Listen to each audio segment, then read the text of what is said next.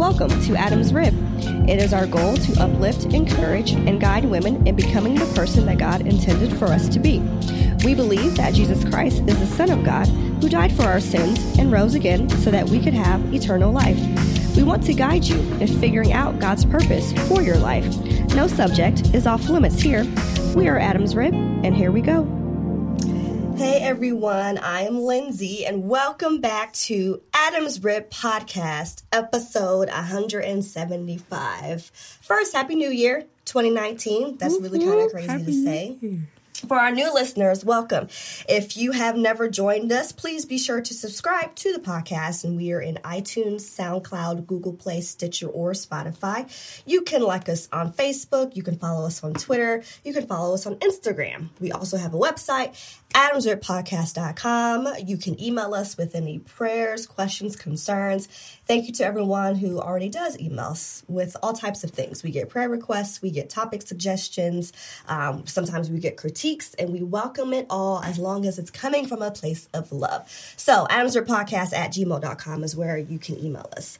I'm excited, ladies, because for the next 6 weeks, we will be having a guest host, Maquiba. Hi, world. Hey, girl. Do you want to introduce yourself? Sure. Maybe what you do, who you are, and how much you love the Lord? Yes. Well, hi, everyone. I'm so thankful that Lindsay and the team invited me. I'm so thankful. Thank you so much. My name is Maquiba Reese. Yes, that's Maquiba. Take your time and say it. And like I am clapping, from, I'm from Fort Wayne, Indiana, and I live and work in Bloomington. That's how Lindsay and I stumbled upon each other, and we're Black in Bloomington. And I work for Indiana University as an academic advisor for the Group Scholars Program, which is basically a scholarship program for first-generation college students. And I absolutely am in love with Jesus. Hey, yes. He is so good to me. Yeah. He is so good to me. I know I like to sing. Don't make me sing. Don't make me sing. Maquiba was actually one of the first people I met when I moved to Bloomington. Mm-hmm. She's like, hey, you want to go to Bible study? I'm like, sure. And that's literally, she was probably literally, okay, maybe like the second person I met, but literally like probably the first and second person I've met. Amen. So we're going to jump right into it. Episode 175, the peace that surpasses all understanding. Mm-hmm. I really wanted to do this because I don't know about you, Maquiba. Yeah. I don't always have that. Yeah. Yeah. Do you know what I mean? And so when I was actually kind of researching this and looking this up and kind of what defines peace, in the Bible, it has a wide range of meanings, including totality, completeness, success, fulfillment, wholeness, harmony, just well-being, all kinds of it. And if I can be honest, I'm rarely any of those things, let alone all of those things. Yeah. So that's what it means to me to have the peace that surpasses understanding. And Philippians 4:7 is where that comes from. Mm-hmm. It says that we're given a promise from God, and it says that we'll have the peace which surpasses all understanding, and that it will guard our hearts and our minds in Christ Jesus. Yeah. And so I agree, too. I think the peace part is easy to say that that's something that you want, but I think it's something that we have to learn how to attain, right? Ooh, and so I think that, like, we as believers, it's like we ought to surround ourselves around peace and try to figure out what that peace looks like. And I think that it ties into like mental health as well, right? It's because I know for me, like I get anxious sometimes, and it's like, I know the scripture says, cast all your anxieties on him because he cares for you, which is 1 Peter 5:7.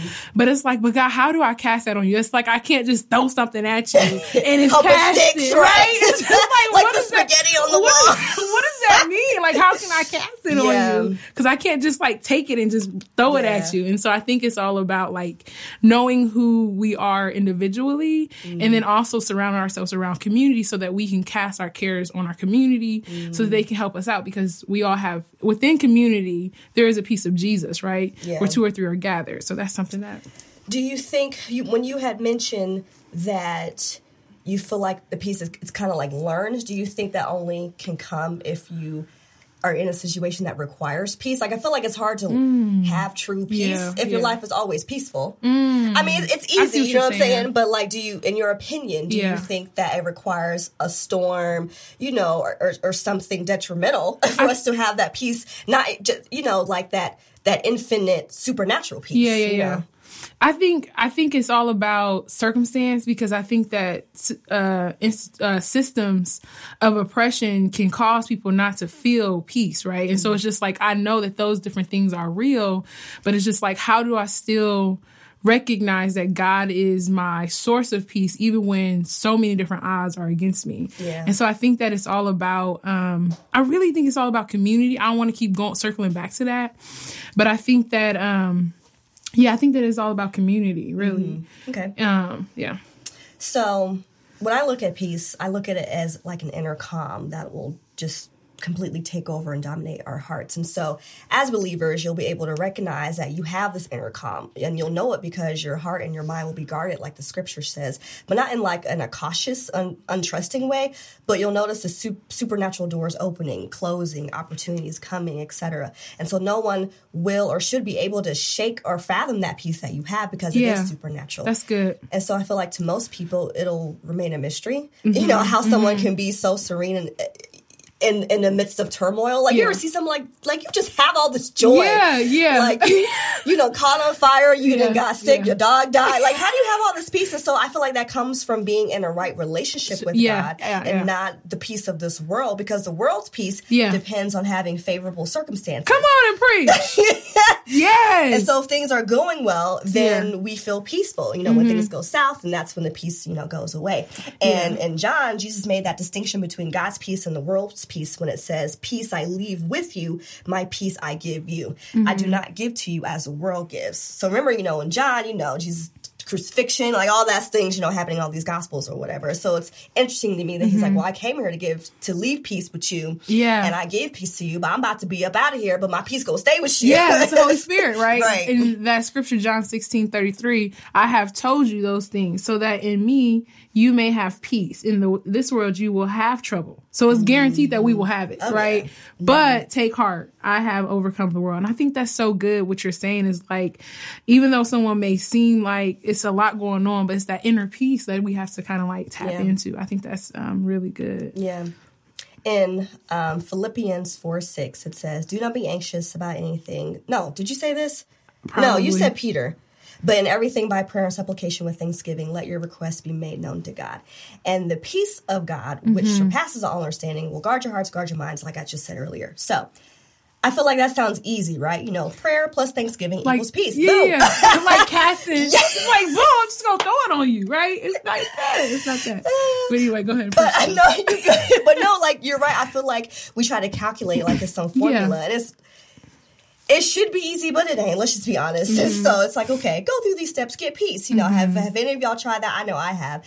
And I have definitely failed miserably. So, you know, when I'm anxious, I pray. But my mind keeps like drifting back to the anxious circumstance. And before I know it, I'm trying to solve the problem. Like, do you ever be in prayer? Like, okay, be still, Lindsay. Or like be like yoga, Pilates. And then you be like, okay, well, you know, I got these groceries. I got this bill due. Like, you're really not even then at peace then at that point. You know, because like my mind will drift away and all that. And so after, you know, confessing my distractions, I get back to praying only to have that cycle just continue.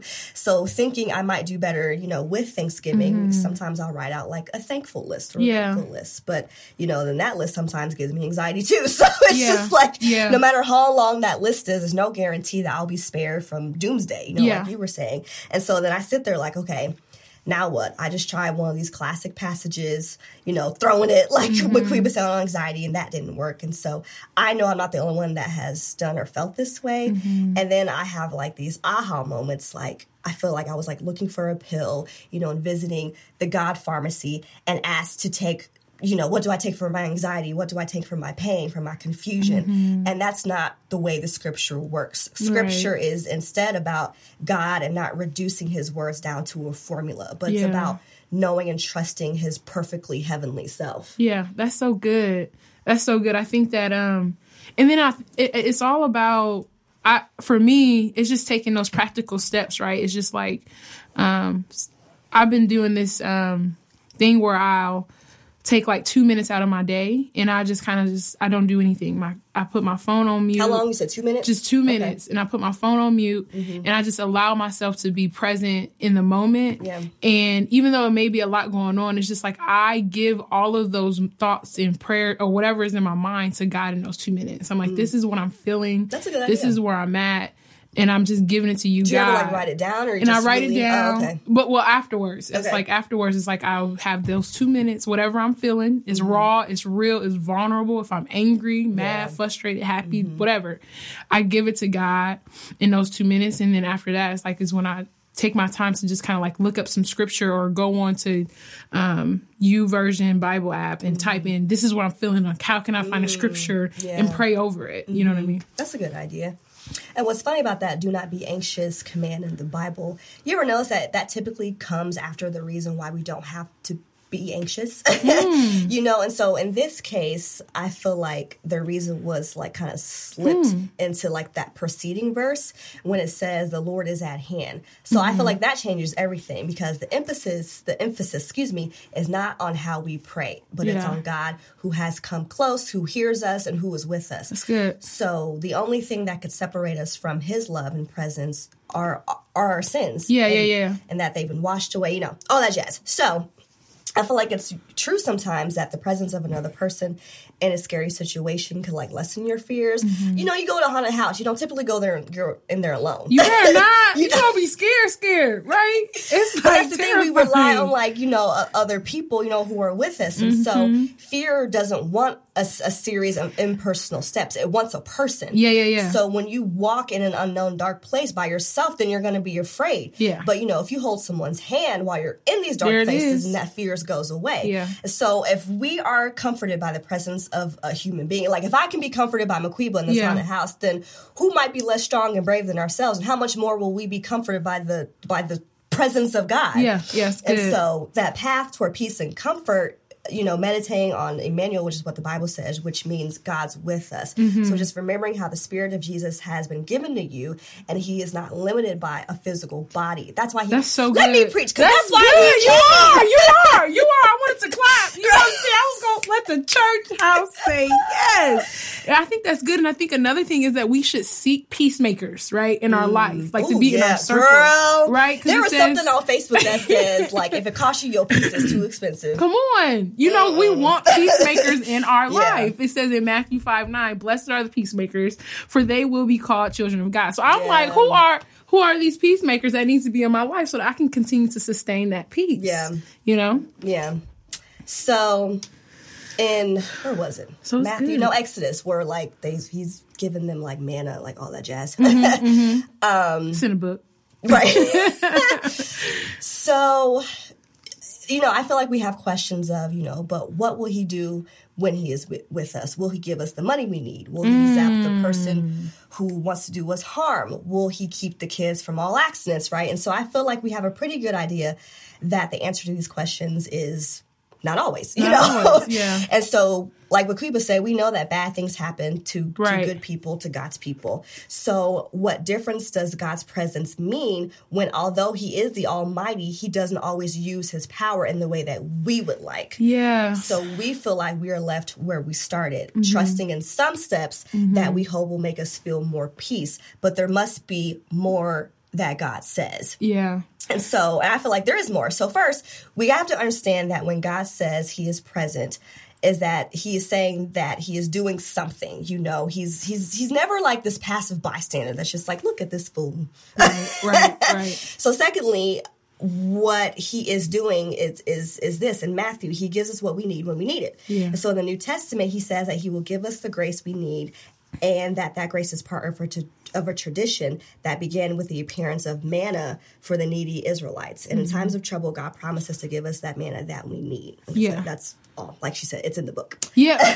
And then the thing, even with that story, it's like when the children, when they had that manna, they were still complaining. Yeah, exactly. It's just like, what you want? Right. I gave you what you need, dang. Come on. So I think it's looking at the bigger picture, too. It's like, but he I feel like that manna was there for us for them to be sustained, right? Throughout what they needed.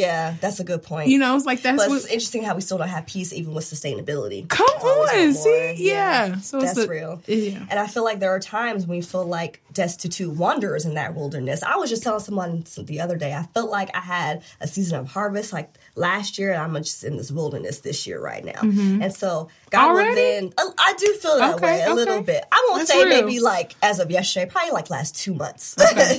So God will give us the manna at the time that we need it, right? So he won't give us so much that we will have enough for tomorrow, because then we would just start trusting in the manna rather than trusting in the Emmanuel. Wow. Yeah. And so God makes a promise, right? He'll give you this manna, this grace, whatever you need, but not before you need it. So that means that you will be anxious if you...